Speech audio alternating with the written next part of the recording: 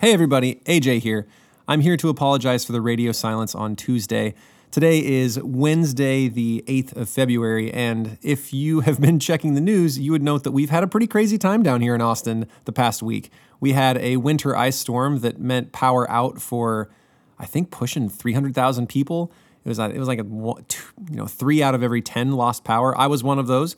I lost power from Wednesday until Saturday. Donaldson also lost power for a little time in there too, which I guess meant Megby lost power too.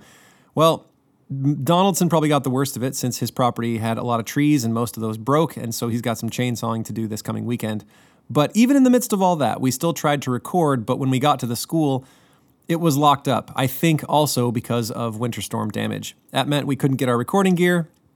So I am here to record a message now that the campus is open again. Well, we're still trying to record, and we are hoping to do it this coming Sunday, even though I think it's Super Bowl Sunday.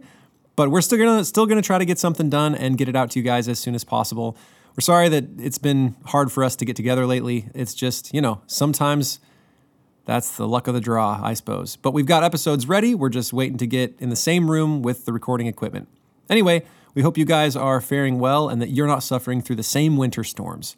Well, have a great day this wonderful 8th of February or whenever you're listening to this, and hope to have episodes for you soon. Bye.